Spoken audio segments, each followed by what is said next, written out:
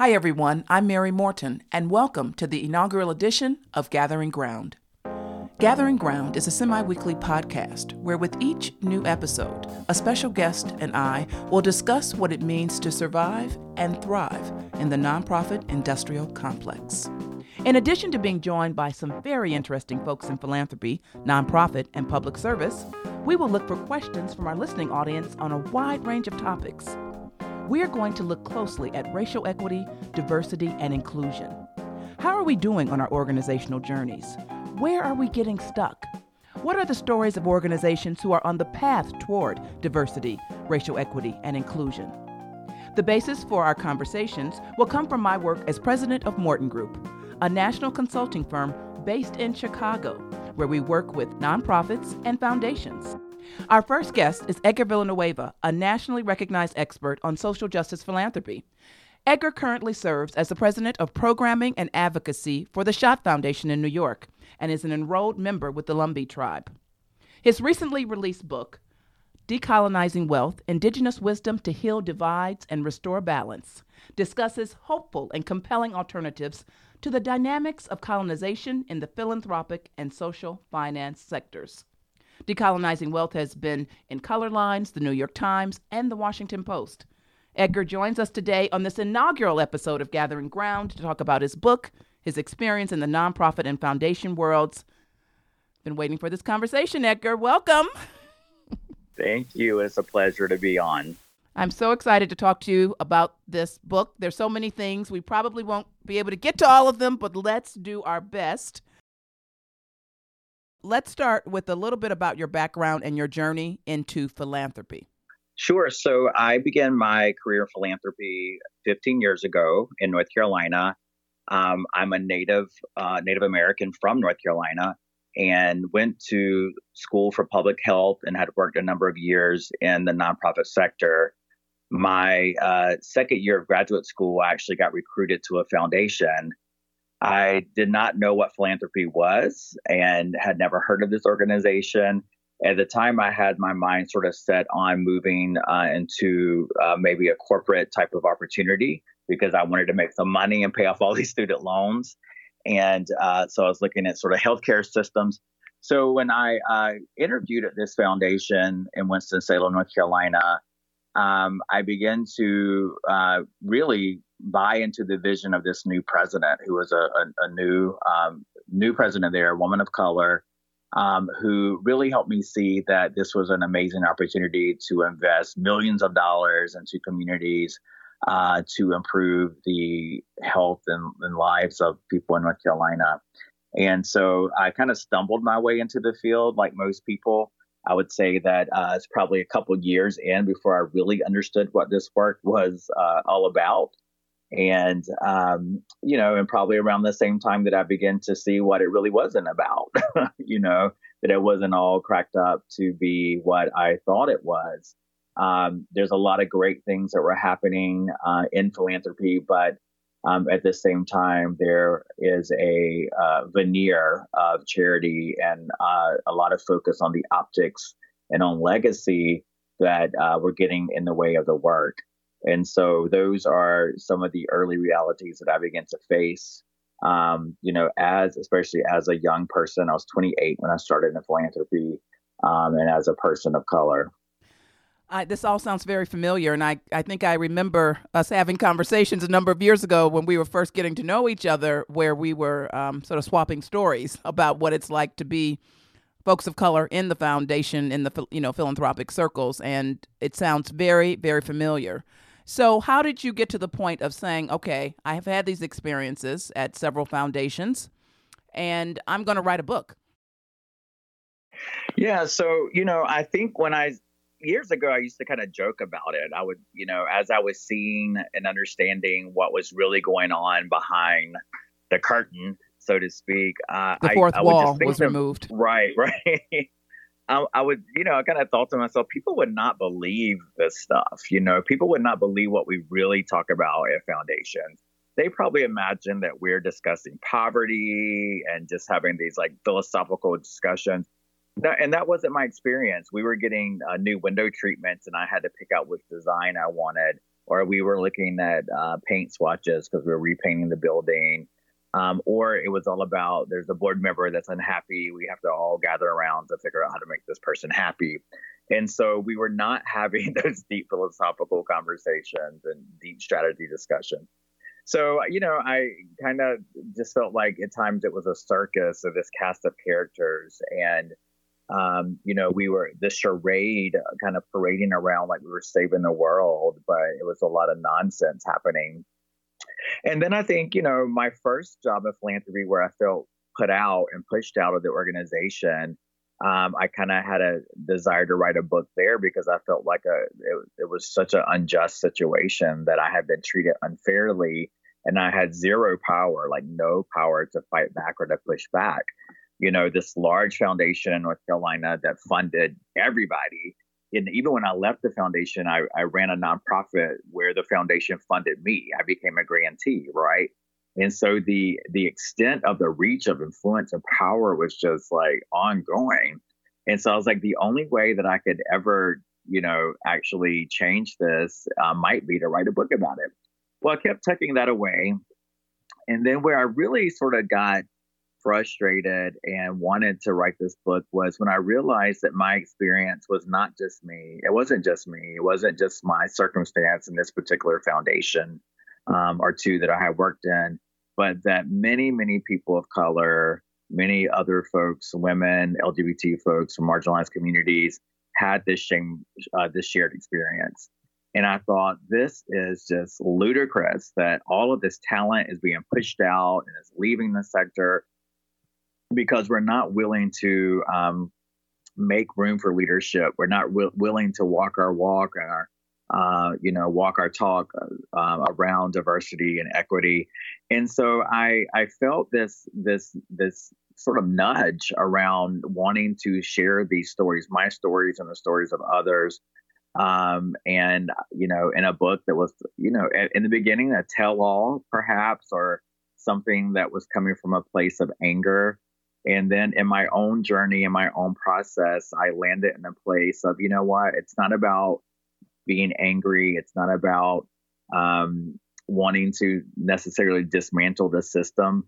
But the folks in my community and the folks in my network, we actually have an alternative to this. It doesn't have to be this way. We actually have a different way of viewing the world and viewing community and viewing philanthropy that I think needs to be captured and put into a book as the way forward.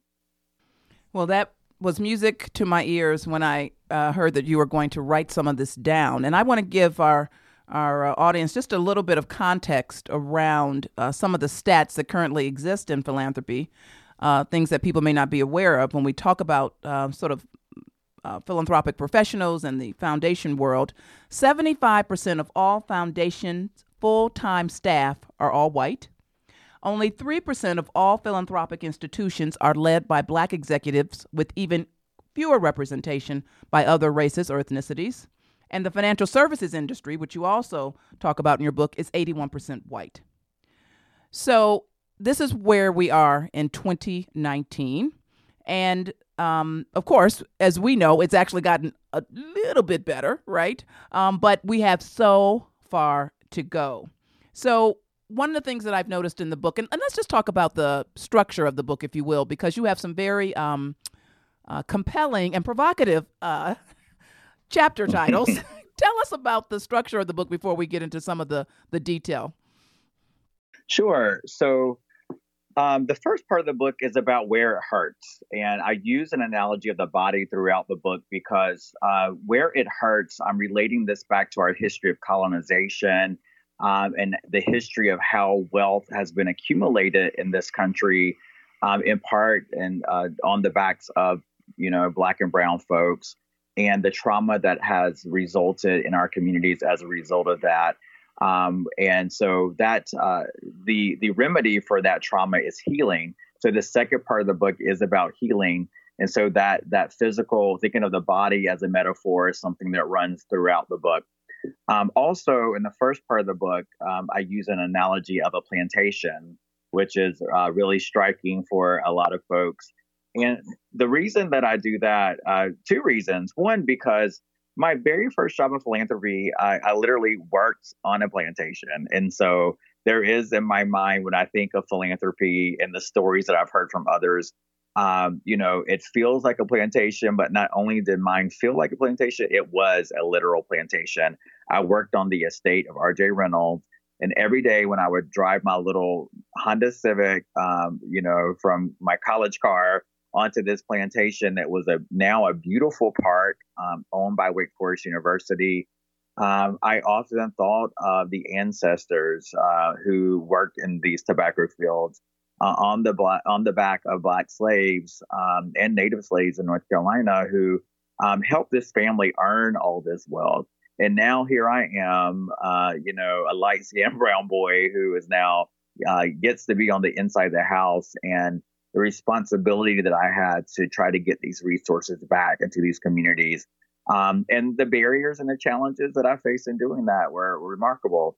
So that analogy of a plantation, when you think of all the cast of characters on a plantation, from the field hand to the overseer to the house slaves, really sort of represent in many ways, I think, the nonprofit sector and in philanthropy. And we've joked sort of around the water cooler, us people of color in philanthropy, for a long time, talking about working for the man yes, and we have. being on the plantation. And so I thought, you know what, I want to bring this truth to light. I want to bring this to a main stage conversation. I want to be bold enough that we no longer whisper in the hallways of a conference. We want to bring our experience to the main stage, because this is really what it's like for people of color working in philanthropy. This is really what it feels like for nonprofit leaders who are begging for scraps and, for funding from foundations. And people need to understand that. And, I believe in speaking the truth and speaking the truth of power as a step towards reconciliation. Absolutely. And we're going to talk about that before we wrap, because I think that piece around the healing of how we heal from this work is so important. So you in your book talk about some real life experiences. And as someone who's working on a book, I remember thinking, well, he really is going there. He is really just, as you said, putting it out there, sort of on Front Street, if you will. And I want to know what your concerns were about doing that, and in particular about the foundation that you used to work with. So just for a little clarity for our listeners, we are talking about one of the early stories that Edgar tells in his new book, where he really goes over what happened in his first foundation position. He was doing very well at the foundation, and in discussions with his boss at that time, they came to an understanding that he would start to look for other opportunities. And she was very supportive of him looking for other opportunities and pledged her support. And with that in mind, Edgar started to look for other opportunities. And several months into his search, it became clear that he was actually being sabotaged, I think is the right word to use. And he was not getting good references. And as it turned out, they were coming from the foundation, and in particular, they were coming from his boss at the time. So Edgar, really so surprised that you were so forthcoming about this particular situation in your book. Yeah, well, I actually love that you asked me that question, because so few people have actually asked me that question. I think, some of my personal experiences in describing where I worked were agonizing for me. I agonized over whether or not I should include that in the book for a number of reasons. And it's kind of funny now that the book is out, no one's really asking about the part that I agonized over that much. So people are more interested in kind of the ideas. But, I agonized over it for a couple of reasons. One, being vulnerable and putting that those personal stories of pain out there for the world to read is really kind of a vulnerable position to be in. And secondly, these are, people who, where I worked are institutions that are doing good work. The people that work in these institutions many of them are good people. I did not want to seem to be throwing anyone under the bus or coming for any particular person by any means. However, I felt like, and this was confirmed by my coach and people that I confided in and my editor around this book, that if I didn't tell my story, there was no book. Without those intimate, stories of my own personal experience, this would just be some, like academic critique of philanthropy. And it's really those personal stories that resonate with people, that get at the hearts and minds of what it really feels like. And I can't tell you the number of people who have written to me. Every day I get emails. I've got even handwritten letters from people who are like, I thought I was the only one. I can't believe that, you went through this. Because a lot of people see me now and they just know this Edgar who seems to be successful in the field, and everyone loves Edgar or whatever, right? But I was like, no, it has not been a walk in the park. Let me tell you, I've got scars to show. And so I think to get to the a more honest conversation around leadership, around equity, people need to understand like what are what's really going on. Like this is what really happens, and how well-meaning people and well-meaning institutions can perpetuate oppressive environments, abusive leadership, if we go unchecked, if we're not accountable, if we're not examining our behaviors. And so, by far the field has celebrated, and all of the major leaders, you name them in philanthropy, most of them have celebrated this book and applauded me. And it's kind of funny. People are like, "You're so brave," and it's kind of sad to me that it's brave that I shared these stories, but that's how much power is, sitting in philanthropy, and how much power certain individuals have in this field, that for years, people, that power goes unchecked, and individuals in this field have the ability to direct millions of dollars at their whims. And so that's the type of, unbridled power that I want people to understand exists, and that we must check that. We must hold that accountable. We must find ways to return that power to the people, because it's not about any one individual. Exactly. The work is larger than all of us, but I think to your point about power, the power is that it's the truth, Edgar, right? I mean, that's really Right. the power at the end of the day, that someone has stood up and told the truth of what's happening in foundations. And I think you referenced the Association of Black Foundation Executives report, The Exit, right? About why Black folks are leaving, just not foundations, but philanthropy overall. They would just rather do something else. And this is a way to start having those conversations. We're a big believer in, if you don't have a conversation, you cannot have a relationship. And so I think that is what people are, what's resonating with people, is that you've told the truth in a way that so many of us, certainly people of color, experience it, but you've given it voice in a way that we haven't heard before. So thank you for that. Want to talk in greater detail about some of the content of the book, and want to talk a bit about how you weave in and talk about money, how money is considered in this country, and how you discuss it in your book. This idea of scarcity, right, which is how most of us are socialized. As somebody who does a lot of fundraising, often talking about the fact that there's actually plenty of money to go around, and so this idea that there's not enough is something that we need to really turn that around. So, why was it important for you? You talked about the historical references in the book and to lay that groundwork, which I think many people don't know. They don't make the connections, right? So let's talk about how you describe money and how you bring in the social finance sector as well. Sure. Gosh, so I mean, it's all about money. Everything is about money, and whatever challenges we're facing as a society, whatever social justice issues, are on our agendas. When you begin to peel back the onion, we're going to find that it's all about money, right? And our history of this country with colonization and slavery, stolen land, genocide, all of these atrocities happened in the name of accumulating wealth. And it has been that way from, for 500 years, from the very first point of contact from the colonizers in this country, who have completely inundated our thinking, our way of life, our way of being around this idea of needing to have more, which is absolutely contrary to society as it existed prior to colonization, when tribes were here and living in a way that was much more communal and about collaboration. And so this history and this way of colonizing has been super intentional to divide us, to separate us into the us versus thems, into the haves versus have-nots, and to create a paradigm and mindset around scarcity.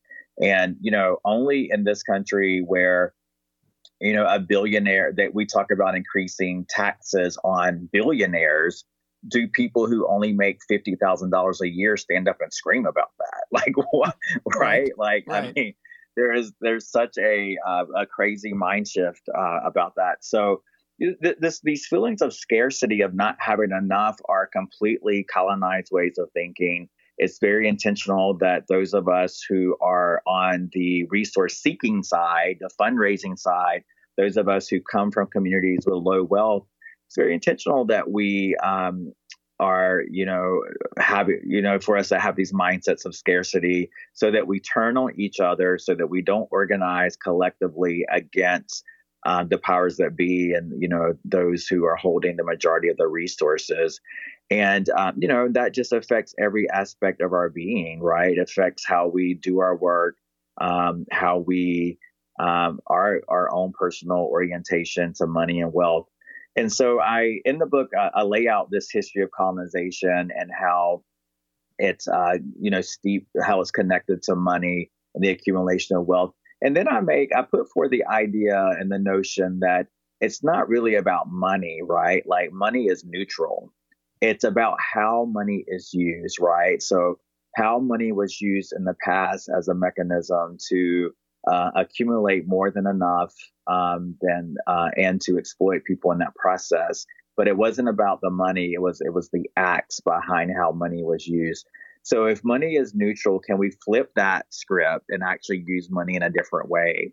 Because money is just a proxy. It represents something. It represents relationships, right? It represents sweat equity. So can we actually use that in a way that actually facilitates healing, repairing what has been done? Can it be like a medicine to bring our communities back together? And so that's sort of the charge that I put out to people who control the flow of resources, understanding, one, that the institution that you work in, whether it's a bank, whether it's a foundation or whatnot, these institutions have a history of harming communities, and we need to understand that. And then take the responsibility to think about, well, how do we, from here on out, one, at minimum, keep more hurt from happening, not inflicting further harm on communities. But secondly, can we actually use these resources in a way that is bringing healing and relationships and restoring power and resiliency in communities? When I read the piece about money and just how we view money, I thought, my goodness, this sounds familiar, because it's something that we're often trying to get people to understand in the broader community about, as you say, money has no innate value, right? We give it the value, and understanding right. that we have the ability to do wonderful things with money. So money, in fact, is not the root of all evil. It is what we do with it. And so I just appreciated right. you raising that up, because it's something that we're always trying to communicate, because, we're uncomfortable talking about money, right? So all right. of this sort of secrecy just falls into that, how we've been socialized. We don't talk about it in an open manner. And I'm always trying to say, we need to be clear. We need to put it on the table. So I so appreciated you pulling that forward, and hopefully it can be used as a launching pad for people to examine some of their own attitudes about money, because of course we grow up and we go into foundations, right? Right. And then we start trying to give away money and not really understanding some of those connections and the power imbalance and all of that. So when in your role as a funder, how have you addressed some of these inequities? I think, and I'm glad you said what you just said. I think all of us need to examine our relationship with money, whether we're a funder, a fundraiser, or just an everyday person, right? We all have a little bit of change in our pocket, right? And we can choose how we use that money if we're supporting POC businesses or if we're, where we're investing, if we have enough to invest, those kinds of things. In the foundation world as a funder, I'm really pushing people to examine three questions. I mean, there's a lot of places to push this conversation, lots of decision points, but three major questions come to mind. One is I want folks to really understand where this money came from in the first place, right? Just looking back on history and understanding where the money in the foundation or the money in your family came from is a very powerful exercise. Right now, we have a lot of folks are looking toward, looking at models around futurism. That's a big hot thing now, right? And wanting to apply that to the nonprofit sector. And I'm not against that, but I think that there's just so much that we knew in our history that we need to remember and look back on. And so that's kind of the first big question. If we need to take ownership of our history and how we have actually harmed and perpetuated communities, and understanding that this money in private philanthropy is money that was shielded from taxation, right? That's money that was held back from public coffers that would have paid for public education, healthcare, elder care, all the things that we need to support and be a safety net in our communities. This money has been held back. So in a sense, we can say this money was twice stolen. So that's sort of the first, just a provocative question that I put out to funders. Then second, the idea or second question is, who gets to allocate, manage, and spend this money? Who actually has the power to do so? And so that's, getting at who's sitting around these tables, who's controlling, who's calling the shots. Are we force assimilating organizations into communities to adopt our ways of thinking? And sort of recolonizing folks through our resources. And so we need to deeply examine that. And, we actually have seen, some progress around diversity, and we know diversity matters, but it's not the only thing. But we have a long ways to go in terms of who's deciding in our communities, the books that we read and what comes on our television, and who gets a loan, and who gets the venture capital, all those types of questions. Then the final question, because funders love data, is I'm like, where is your money going? Yes, they do. Right. So look at your data. It is people are startled when I say of grants that are leaving the doors of foundations, only about 7 to 8% of funding goes to communities of color. That is unacceptable. That is terrible. That is embarrassing. And so if we are ever going to begin to walk our walk around DEI, we need to look at that data and make drastic changes all the way upstream in our organizations to make sure that we're using all of our resources, from grant making to also our investments, to get at closing the race wealth gap. Yes, yes, and yes. That's exactly right. There's a lot of work to do. And we're going to take just a brief break. You're listening to Gathering Ground, and our first guest is Edgar Villanueva. We'll be back in just a moment.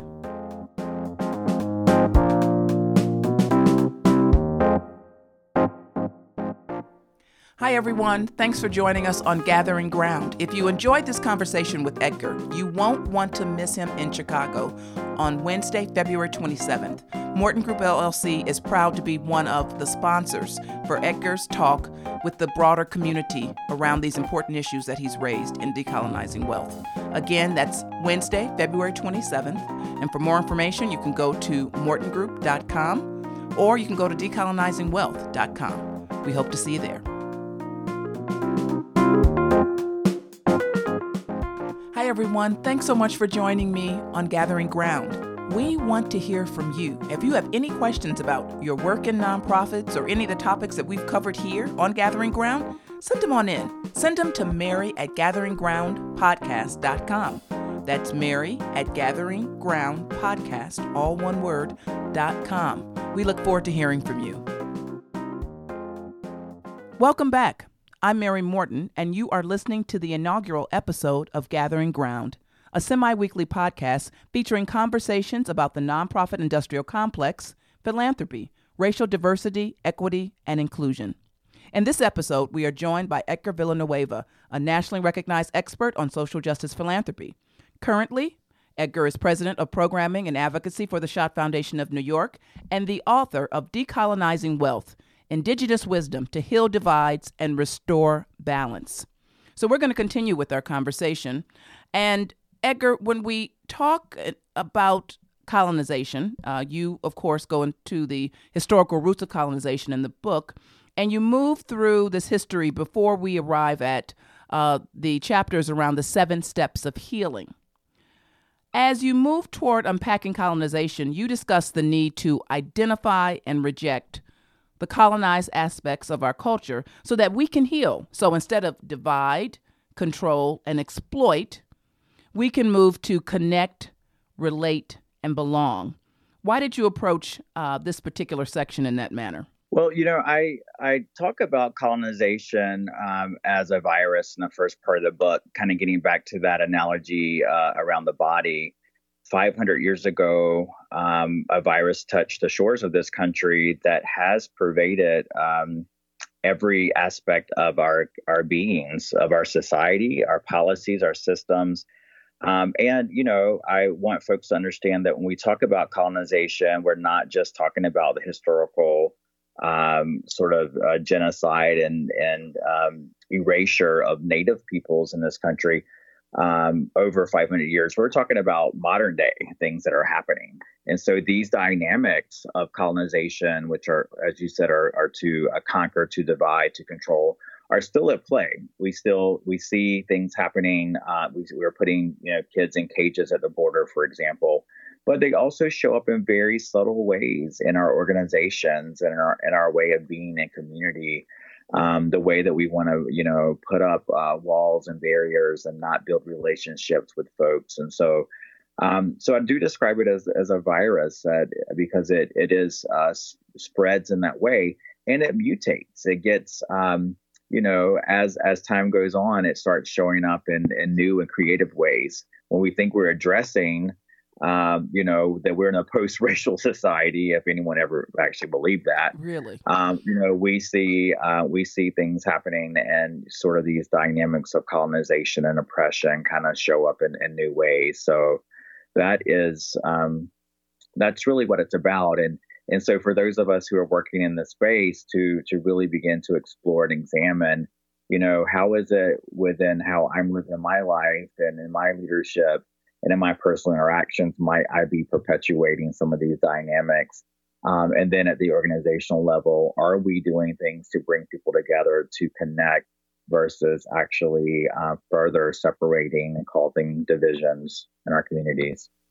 So let's go back to this idea of the virus, because when I read it, I initially thought, okay, sometimes I have a virus, right? I have a cold. And as you know, we have to let it run its course. We really can't take antibiotics for a virus. So when I think about it in those terms, how do we interrupt the colonizer virus? And is that of course, is then illustrated in those 7 steps. And in particular, I want to talk about, there's 7 steps, and we won't be able to talk about all of them, but I'd like to talk about investment and repair.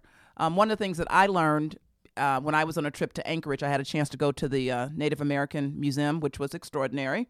And just about this return to the land and to nature, and how Native folks really don't use any more than they need. And I was so struck by that because, of course, that is not what I'm used to, right? This idea of access, right, that we live with for the most part.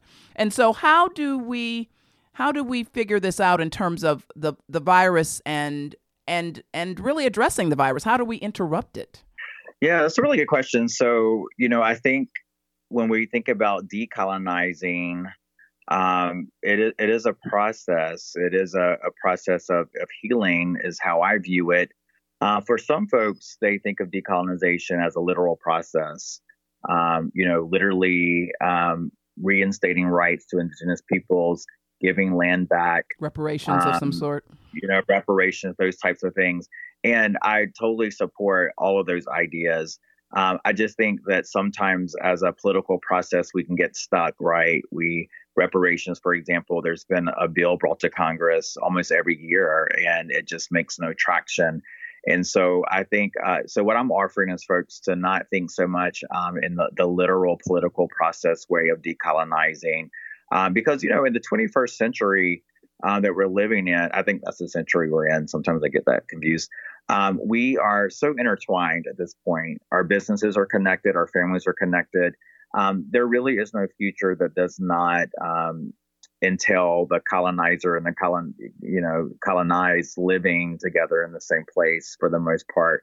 So what we can focus on is how can we identify the impacts and the effects of colonization? Like, what are those places of trauma? How are they showing up in our communities and in our organizations? And how can we begin to heal from those effects? And so I think of the process of undoing colonization as a process of healing. Well, and I appreciate that, because I also think about it, and I know you're familiar with the work that Kellogg Foundation has been doing for a number of years around truth, racial healing, and transformation.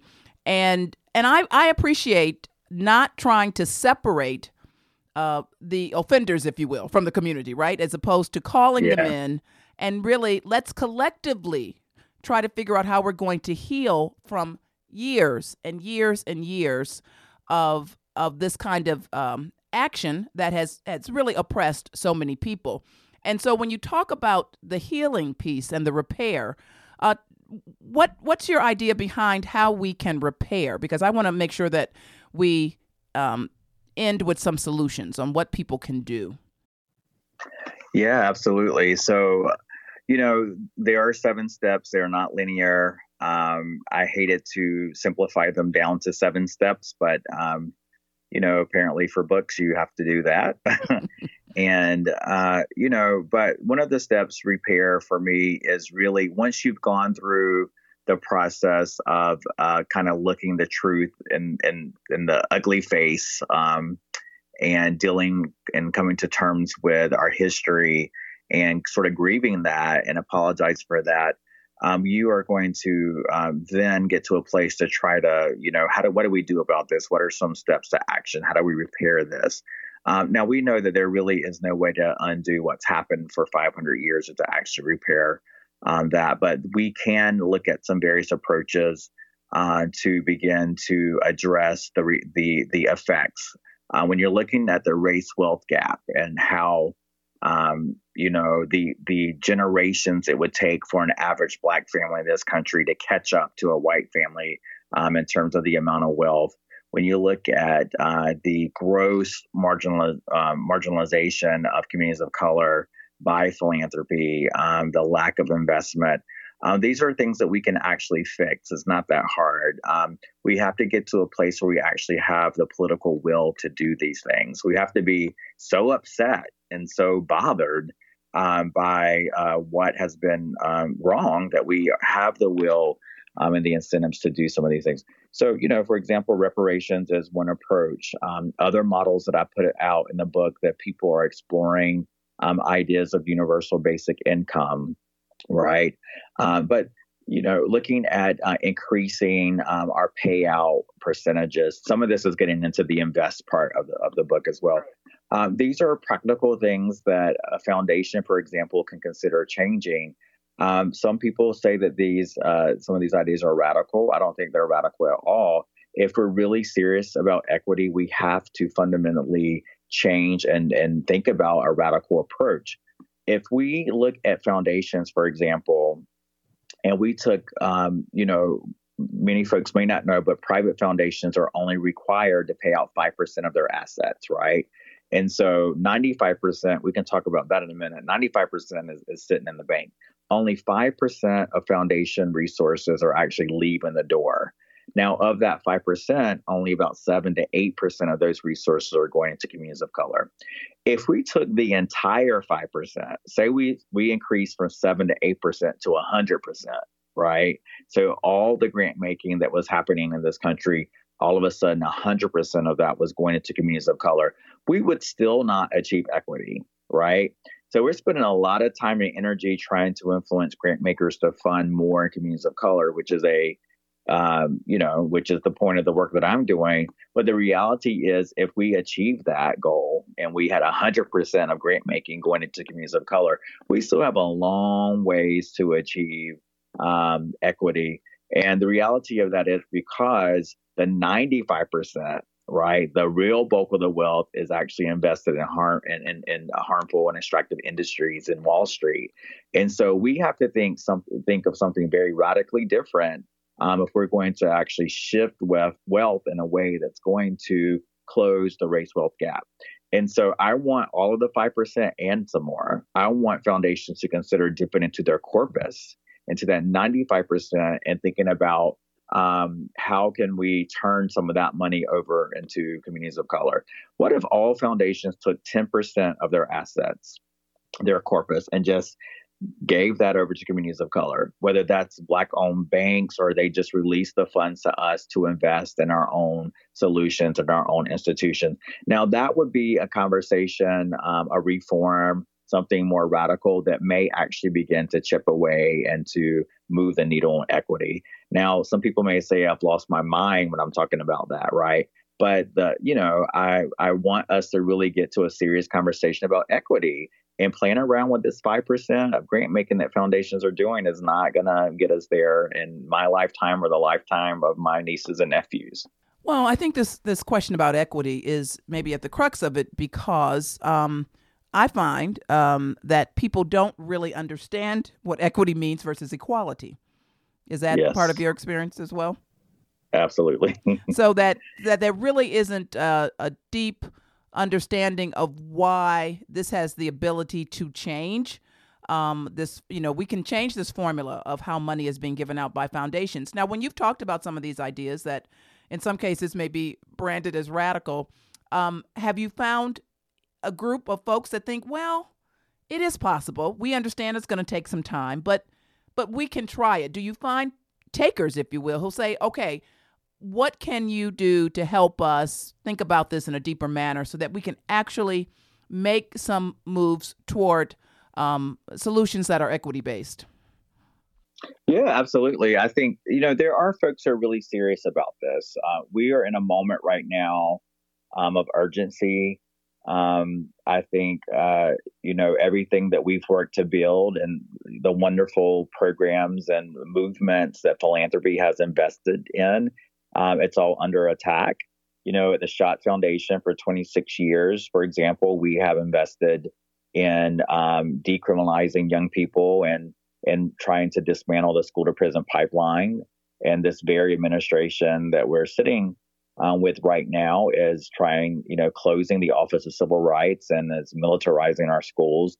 And so I think that this moment of urgency is causing people to think differently and to want to respond in a way we can't respond at the same level that we have been responding and expect to see transformative change in our communities.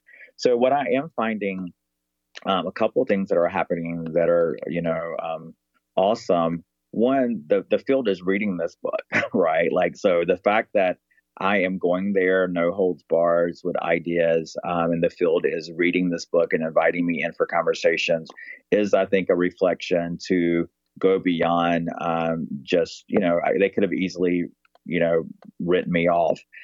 There are several foundations who have informed me that this book is providing the framework for their strategic planning process. There are groups like the North Star Fund here in New York City that is operationalizing concepts from the book all throughout their operations and examining their board, their grantees, and where money is going, looking at their investments. Foundations are moving more into a place of thinking about 100% of their investments being program related or mission related. Nathan Cummings Foundation just last year announced they were moving 100% of their endowment into mission related, right? This is a huge thing. Ford Foundation sits on $12 billion, and they announced that they are moving $1 billion into mission related. It's not enough. It's a start. We'll take the billion. Have questions about what you're doing with your $11 billion. But, I think that these are decisions that foundations are making that are going to cause others to consider this. We're seeing practices and expectations change. To have an all white board is just like unacceptable. Like people are like, really? Now in family foundations where it's just family, and in some cases, they are examining and opening up board governance to people from outside the family and for communities of color. I am a witness to that at the Andrews Family Fund, which is a family foundation. Last year, opened its board to 3 people of color from the community, and I joined that board of directors. And so there are ways, I think, where we are looking at our practices and our, around board leadership, around staffing, around grant making, around even our evaluation systems where folks are questioning better ways to do it. The thing that I think is going to be our challenge is what you just hinted at, understanding what equity really means, the difference between equity and equality, right? Because equality feels good. I think people are kind of operating under that assumption that, we're all doing this because we all deserve the same.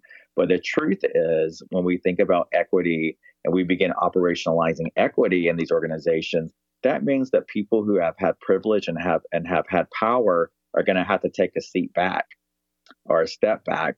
And the question will be, are people going to be willing to do that? People who have been calling the shots, are you willing to step back to let others call the shot?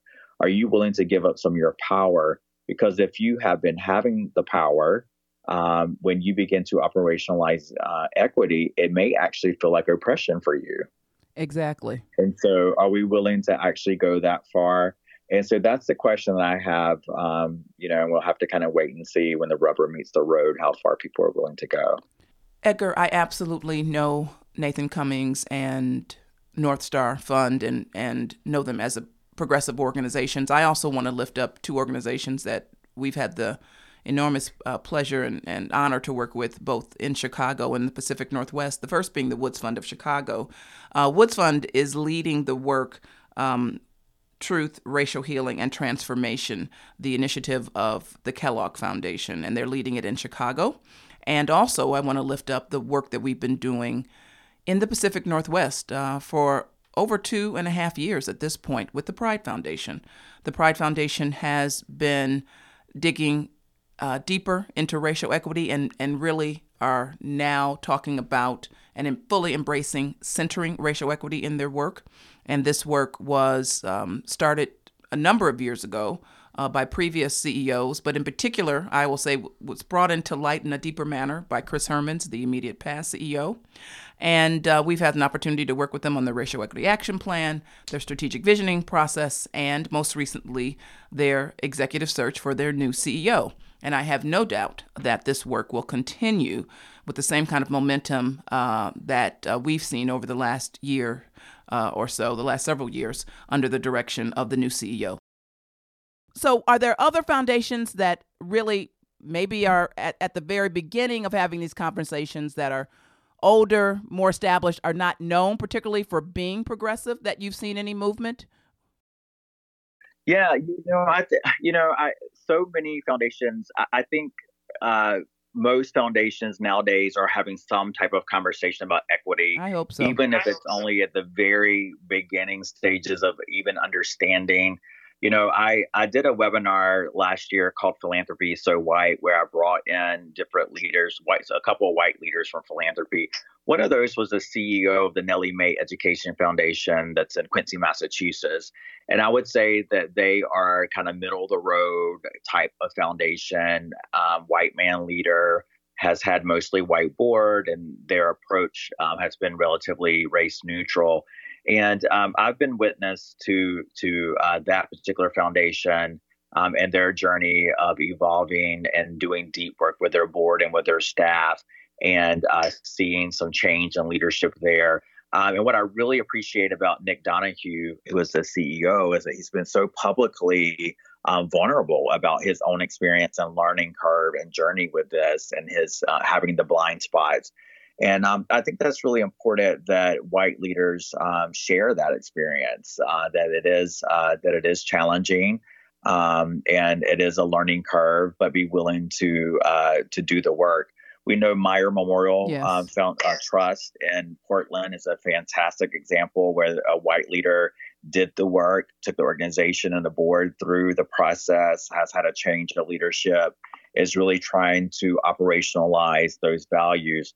And so I think, again, I think that's really promising. There's a lot of work to do. There's also, stories of foundations where I would say we're seeing some white lash, right? Like, who are wanting to pull things back and kind of draw the line in the sand around this being their money and their foundation, their family's legacy and whatnot. So you still have some, whatever you see happening on the political spectrum is kind of happening in a different level within philanthropy in these organizations. But what gives me hope is I have, beyond philanthropy, I've been invited in to speak with some corporations, some financial institutions, and even people with private wealth, some names that you would probably recognize, who are super duper wealthy folks and are really trying to understand what they should be doing different and to begin a journey around equity in their own lives and in their institutions. And, that makes me hopeful because these are folks who don't have to do this, right? They don't have, no one's pushing them. There's no requirement. The government surely has no requirements on these institutions.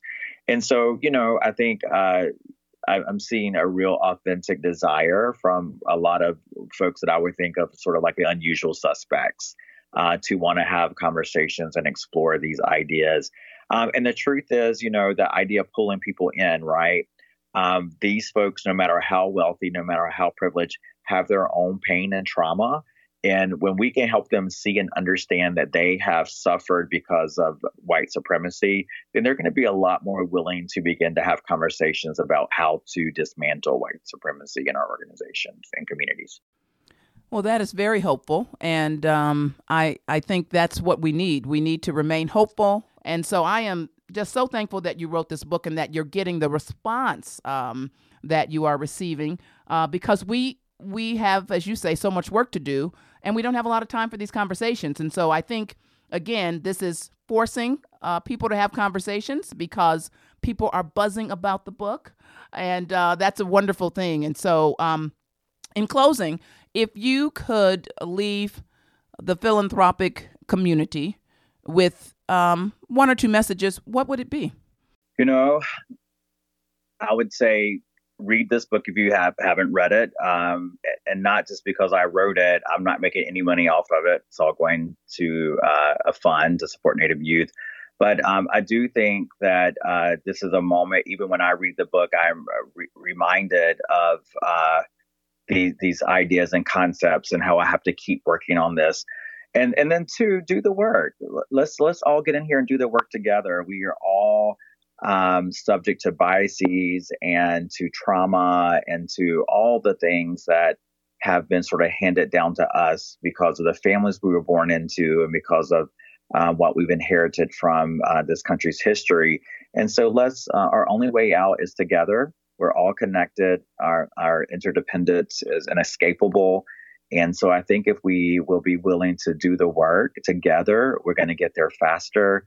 And on the other side of all of this is going to be, what we all really want. And that's a sense of love and community and, balance in our lives. I couldn't have said it better. Thank you so much. Edgar, thank you so much for joining me on Gathering Ground. And I am wishing you continued success with the book and all that you're doing.